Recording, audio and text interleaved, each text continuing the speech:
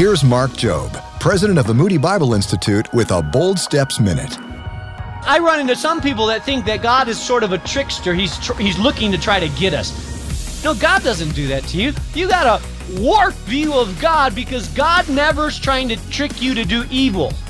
But God will lead you sometimes to a place where your faith is severely tested.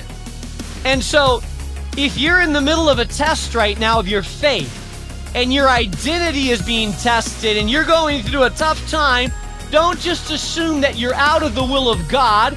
Don't just assume that you missed the mark somewhere, because you could be in the center of the will of God, led by the Holy Spirit, but yet you're going through a time of severe testing of your faith in the center of the will of God. Learn how to take your next step with Jesus. Go to boldstepsradio.org.